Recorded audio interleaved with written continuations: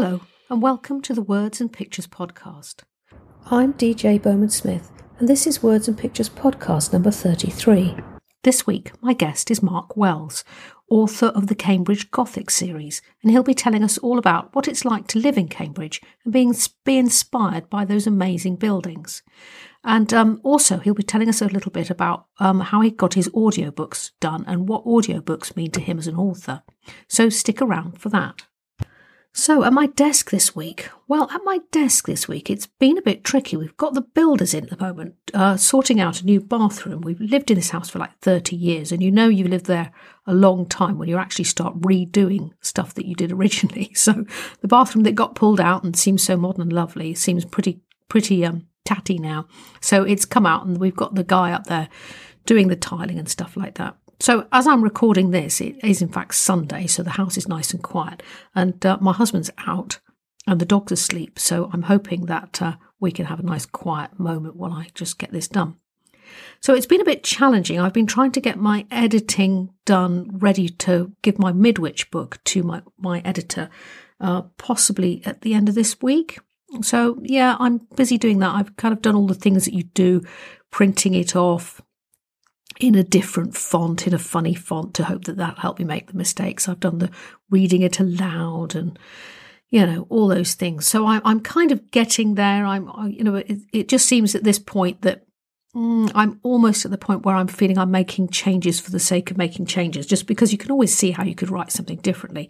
So I feel that as soon as I finish this last little bit, I've got about 4 more chapters to go through on the hard copy that I've printed off. I'm going to actually call it a day and understand that at this point I do in fact need professional help, and I can't do anything more myself. So that'll be all ready for Anna Sharples at the end of the week, I hope. So that's my working week.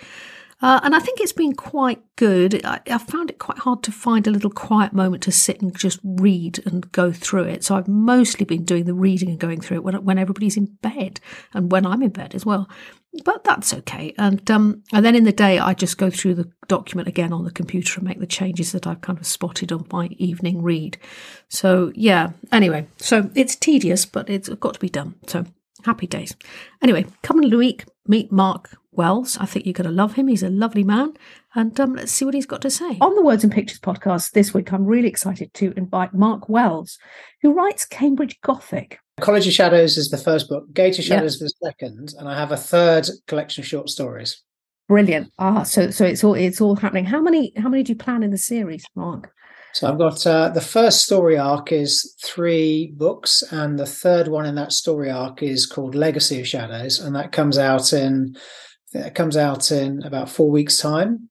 So that will be the way.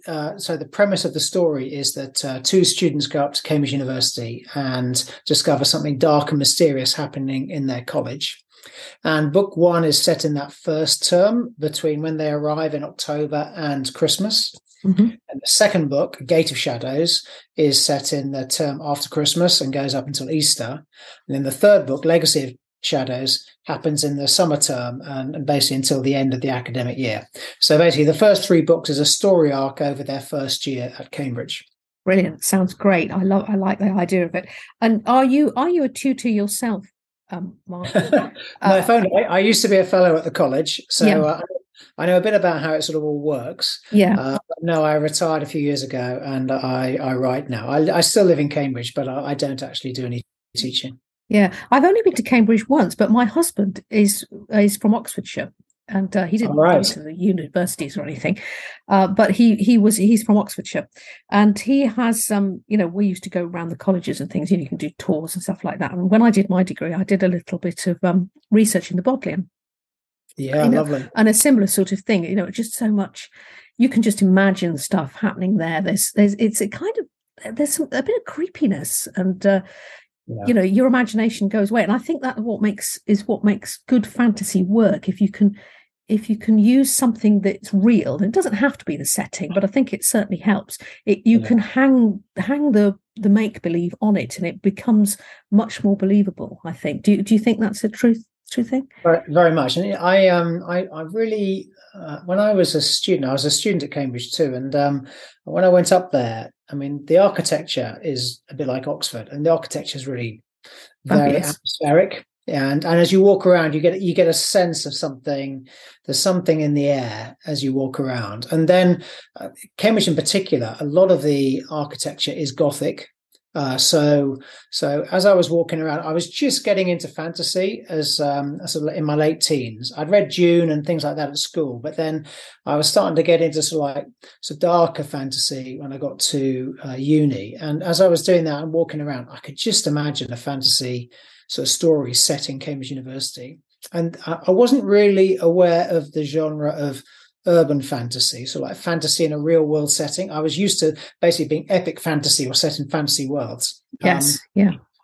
But I think, one of my formative books as a child had been the C.S. Lewis Narnia series, particularly that moment where Lucy steps through the wardrobe and finds herself in that sort of snowy clearing, and Mr. Tumnus runs across the lamppost. That's part of my life, is really that moment. And so I've always liked the idea of actually stepping out of the real world into a fantasy world. Yeah. And I thought, if you walk around Cambridge, I mean, there's 31 colleges in Cambridge, and every college has like a dozen gates.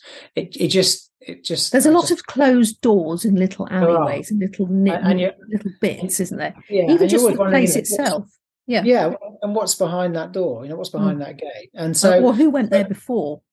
Yeah, exactly. And you do get a sense of that. When you walk up some of the staircases, the stone steps have this groove cut in them. It's sort of like an elliptical groove because fundamentally it's been worn away. And I think part of me wanted at some point to revisit Cambridge, physically revisit Cambridge when I went away, but also to revisit as a setting for a story. And College of Shadows was my sort of like debut novel. And I done a bit like you. I sort of like honed my craft by writing sort of short stories for competitions, and submitting stories for sort of like competitive writing competitions, and I'd started to get a few of those published. So when I decided to take the plunge and go for a full-length novel, that idea about going back to Cambridge and having a go at setting sort of like a fantasy tale set there was sort of what inspired College of Shadows, really. Who is your reader? Are you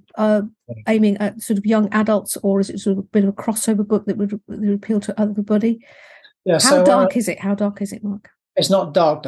It's too dark.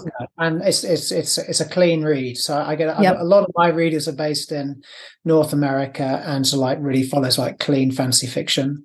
Yeah. So when I wrote it, I wrote the manuscript basically with my so like late teenage sons in mind. So Thomas and Michael, we'd grown up on The Hobbit and Lord of the Rings and obviously Harry Potter, and then we got into things like The Spook's Apprentice. We're getting a bit darker, and then they sort of went off to they were just finishing school, finishing A levels, and was going off, and that was the sort of time I was starting to write, and we were all into Warhammer in a big way. So Warhammer's that dark Gothic sort of fantasy world, and then there's the Warhammer 40,000, which is the sort of futuristic one, and we're big sort of like war gamers, so we're all into that sort of stuff. And that's when I started writing like for these short story competitions. And I got a couple of stories published by Games Workshop, who were publishing Warhammer novels. And so I was getting used to writing a slightly edgier version of sort of like fantasy. So like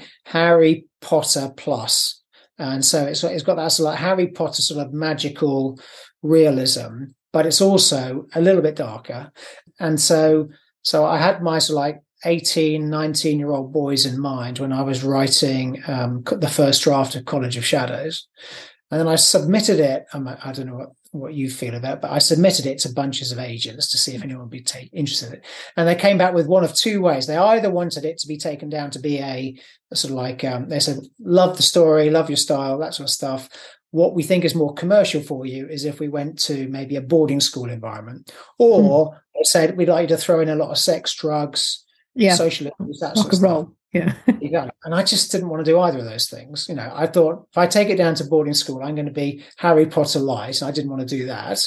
Yeah. And if I take it into for sex and drugs and rock and roll, I was never really into that sort of stuff. So, it doesn't interest me. I just didn't think I could write that authentically. So I just wanted to write a sort of like a fairly Gothic tale, which was like, with fantasy in this really sort of like surreal environment of Cambridge, because actually, a lot of what I write in the books is genuinely authentic to Cambridge. So some of the traditions, some of the activities that the students get up to and that sort of stuff, you're never quite sure what's fact and what's fiction. In fact, some of the most bizarre stuff that happens at Cambridge in the novels is actually true.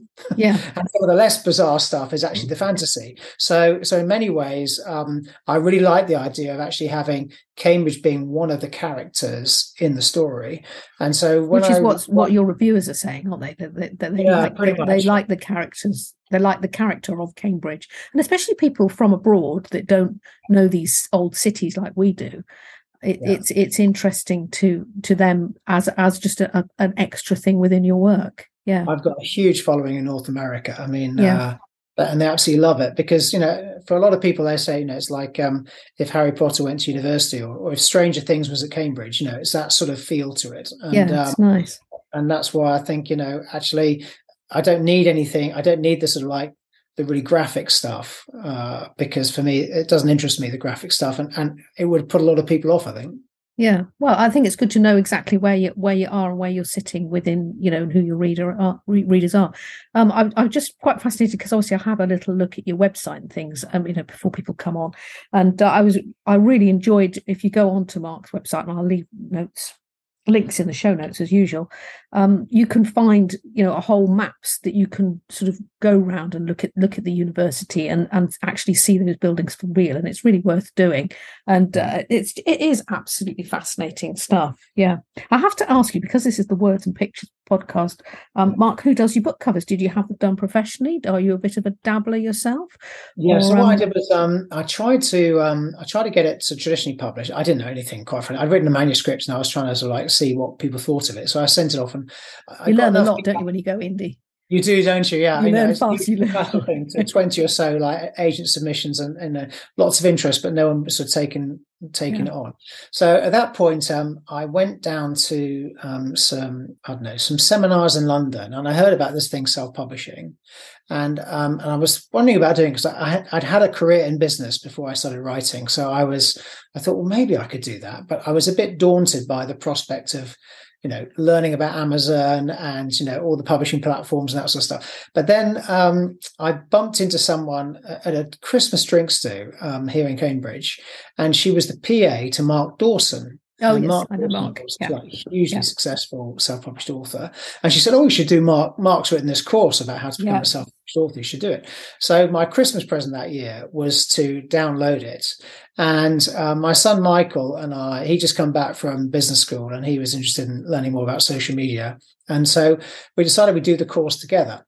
And we did the course together. And it was one of those things. I didn't make a conscious decision to self-publish, but once I started going through the course, we started looking at setting up a website and then looking at how we sort of like format the book and things like that. And in the end, we just basically did his like basic course, which is like Self-Publishing Formula 101.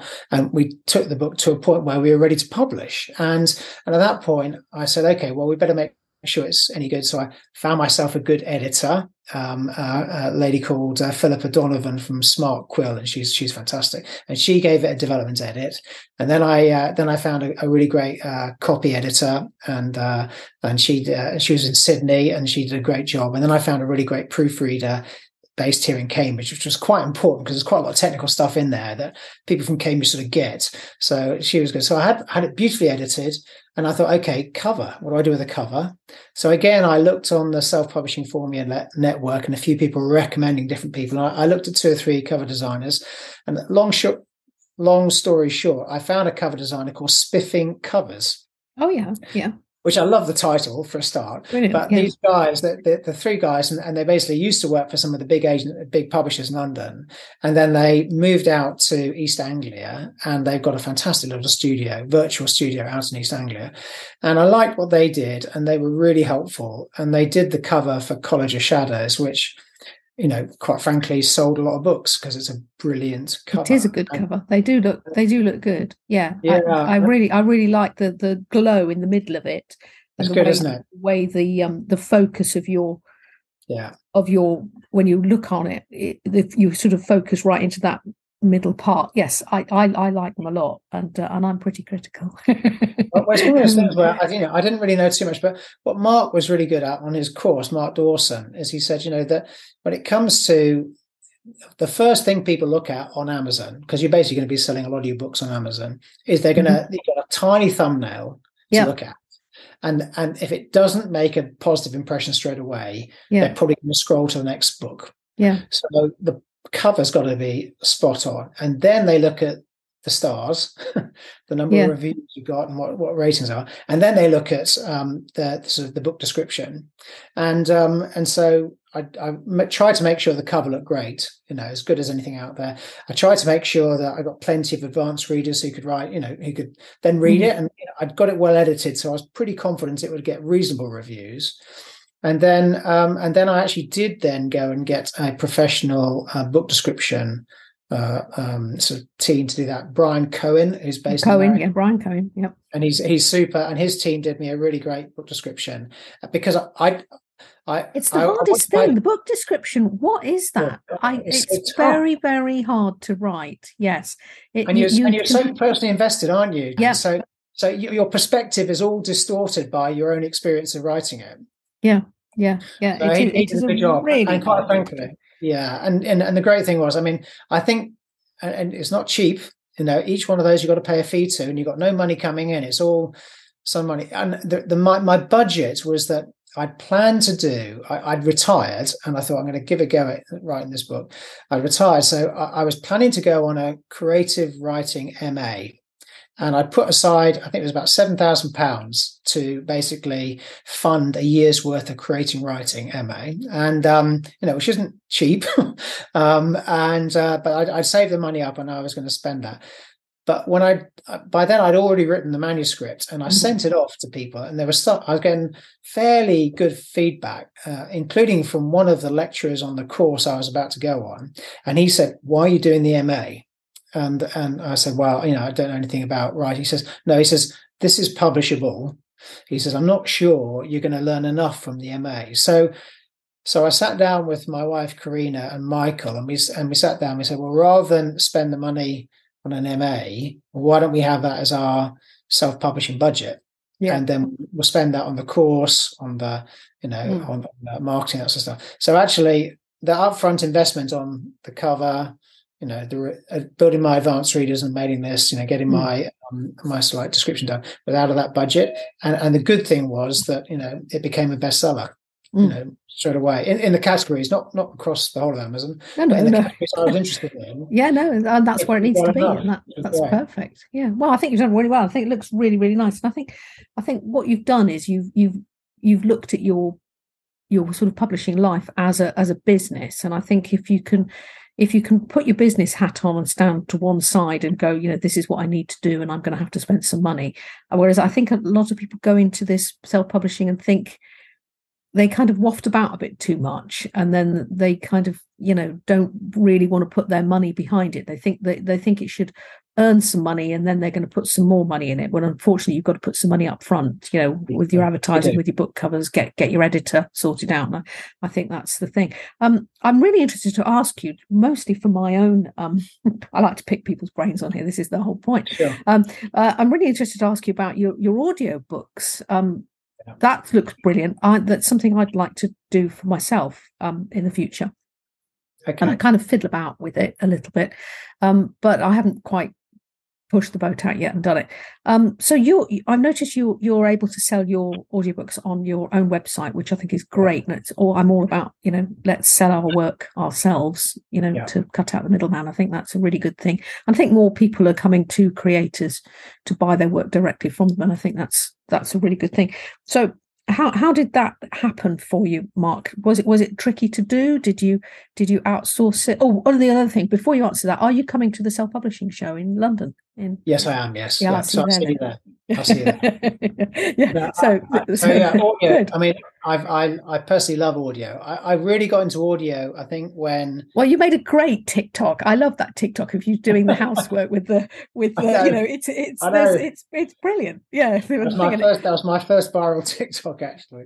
it's But very yeah, good. Yeah. it was I think the reason I love audio is because I was painting a lot of miniatures. The Warhammer hobby is you collect toy soldiers and you basically paint them and then you play games with them. And myself and the boys were doing a lot of that, and going on family holidays together, we'd have an audio book in the car, when we're driving. Perfect.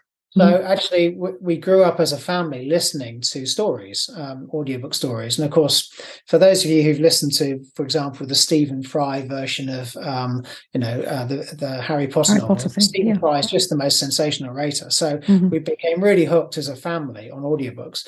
And I always wanted to write, if I wrote a story, I always wanted to do an audiobook version of it. That's part of your vision. Yeah. I have to say, just before you go on, is if you go on Mark's website, you can find a really nice clip of his audiobook, which will make you want to buy it. And it's lovely. I love the choir at the beginning and all of that stuff. It's really nicely done. You've had it professionally done. So yeah, go on. So I'm a bit of an interrupter. No, it's good. But it's great. It's a really good clip and great idea.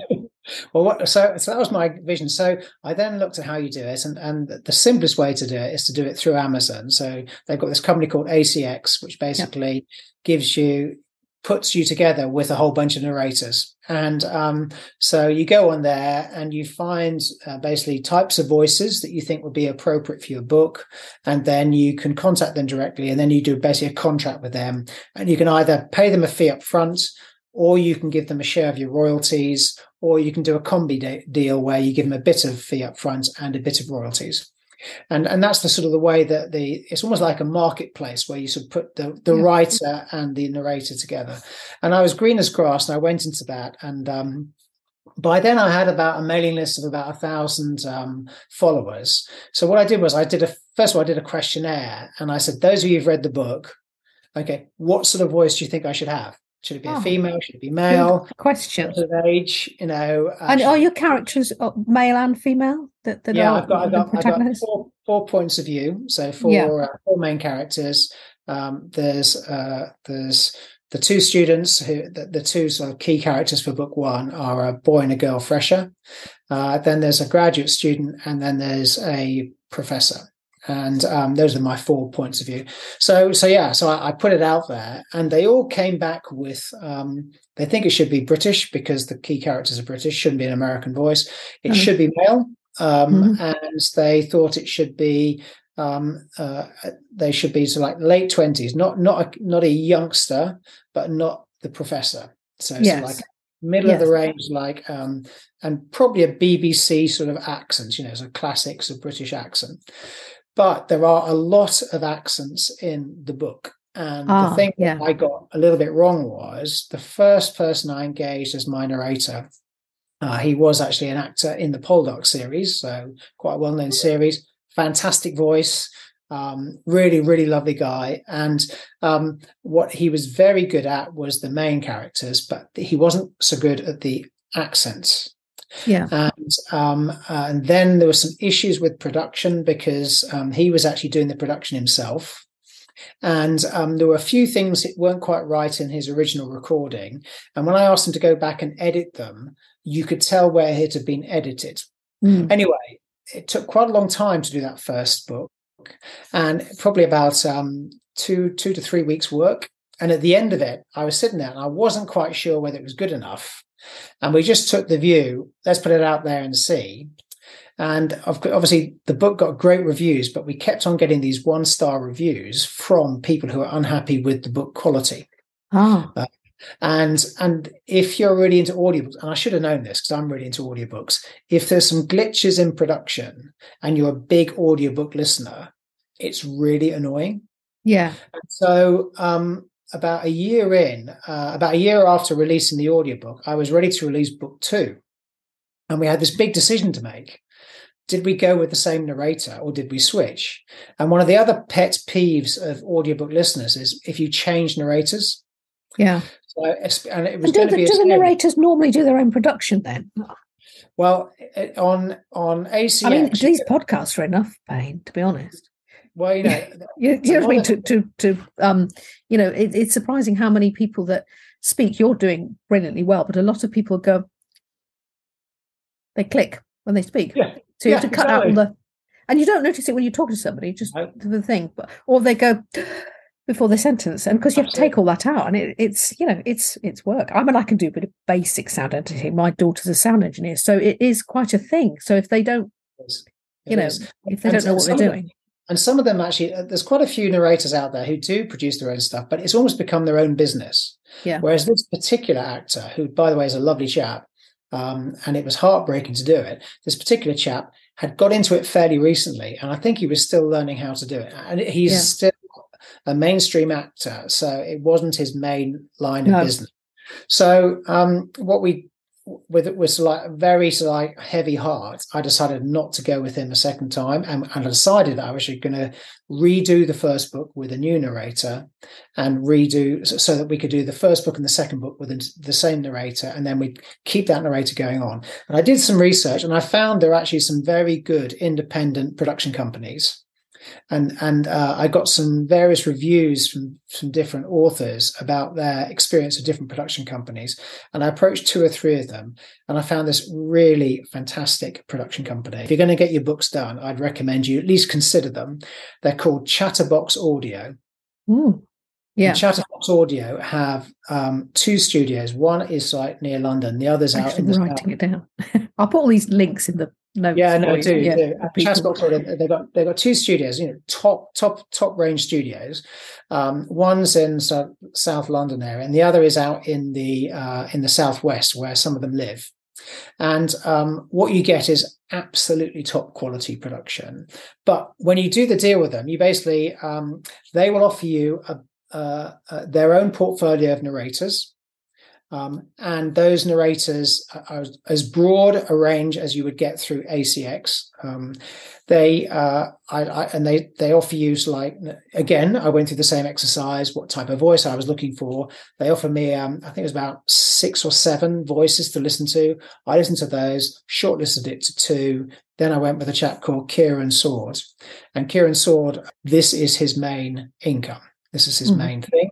And so very experienced narrator, fantastic voice, absolutely spot on in the category I needed. And what he did was he was booked by them to come into the studio for 2 weeks. And for 2 weeks, they did both books.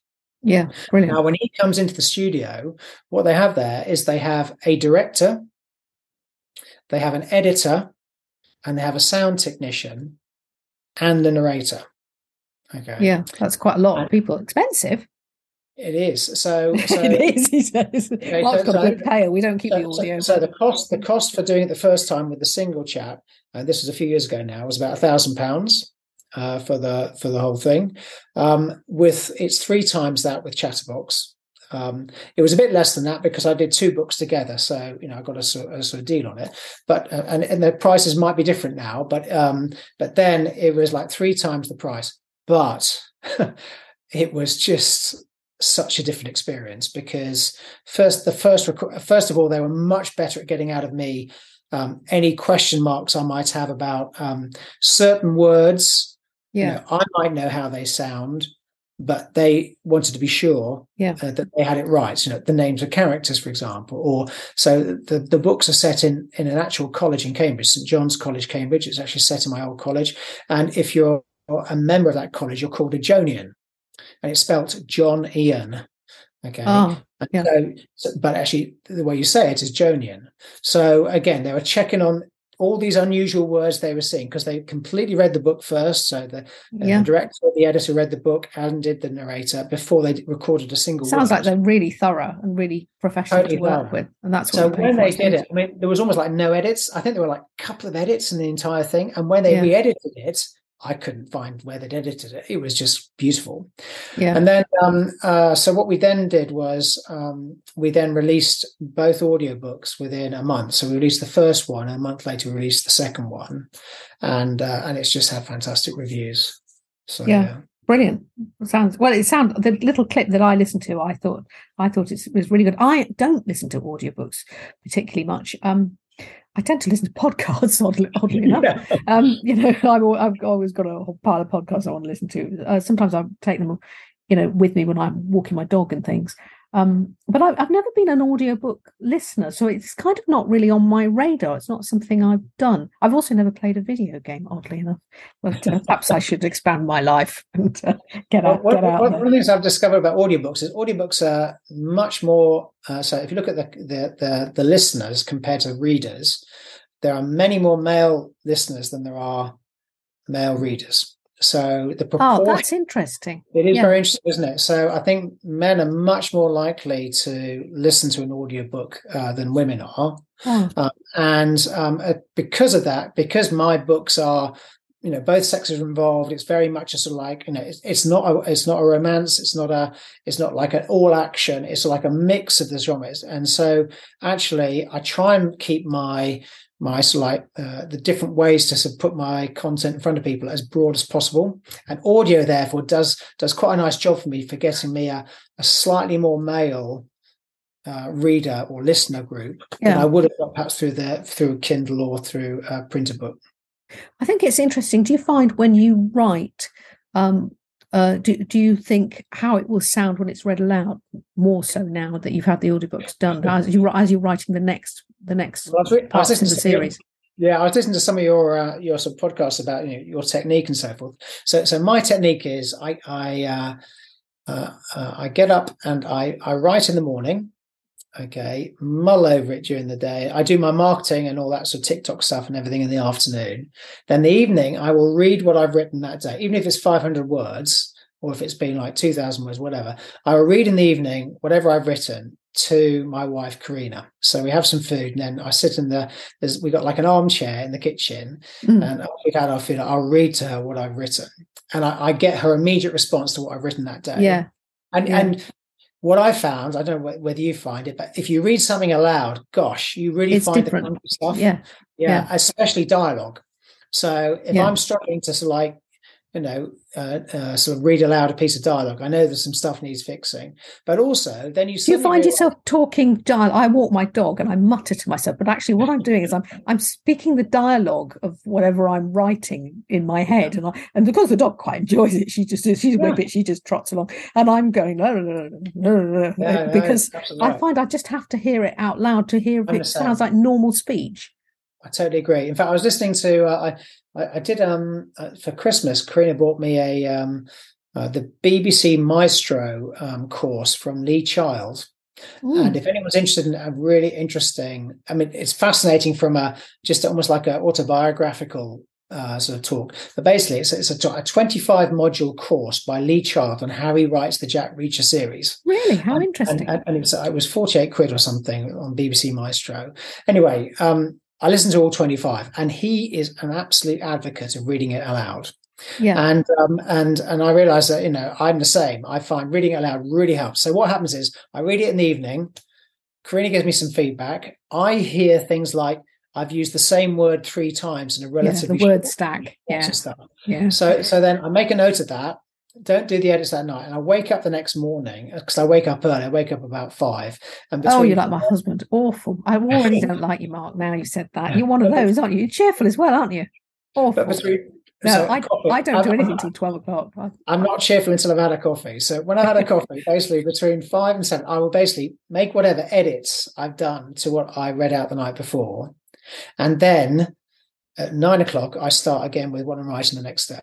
Yeah. So I have that sort of, I'm back into the flow of the story by the time I'm writing the new stuff. And that's my thing. And so, reading aloud does a number of things. It allows me to hear where things aren't right. It also, quite frankly, allows Karina to get a sense of how I'm getting on, because my psychological support as a writer is Karina. Yeah. And if I'm struggling, she knows that, because if I've done a reading with her in the evening and it's not gone very well, she knows that I'm going to be very anxious about that. And so she's really good at looking after me, making sure I can get on top of that and not to get upset by it. But equally, if things are going well, she knows I'm in a really positive mood. So that's a really great opportunity for her to ask me to help in the allotment. Yeah, that's it all. Here's another already booked, do some house work. Yeah. Exactly. So my psychological management is like helped by reading aloud, because my keys, like, in a sense, my partner in crime, in a sense, knows where my head is, and then also it just helps me with keep the momentum going. Yeah, sounds like a really good method, and I think it's good to find your own way of working. I don't think it matters what that is, really. I think as a writer, as long as you've found something that you can produce some words and get them down, in some kind of sensible manner. No, so basically, I've got my 3 books. When I finished this story arc, it's just been out to the advanced readers. They've all given me my feedback. Fortunately, it's really good, which is good. really Well done. That's always a bit stressful when you send it out. Consequential books are more, the books that you've written after the first one is like very clear in your head, I find, and then when you come to write the next one, it's like a bit of the freshness is lost, or do we feel a bit, I don't know, more worried about pleasing everybody again? Yeah, definitely. I think it is tricky. Found this, my nervousness about how people would respond to it increased with each one. There's positives about writing a series and negatives. The positive is that some of the world building you don't need to repeat. You can cover it more quickly. So lovely to talk to Mark Wells about his writing and his Cambridge Gothic.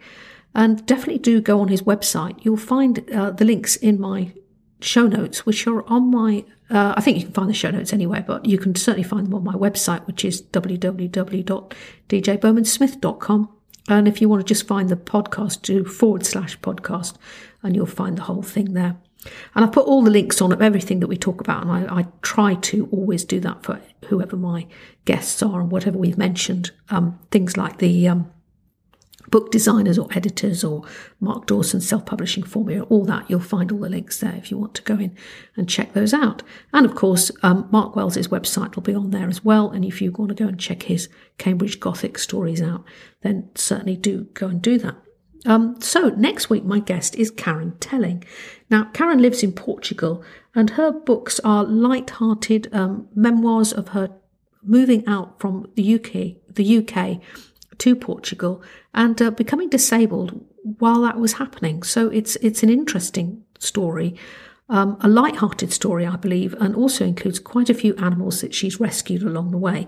So do come along next week and listen to Karen telling us all about her amazing time in Portugal. Okay, in the meantime, I'm DJ Bowman Smith, and this has been the Words and Pictures podcast. Until next time, bye-bye.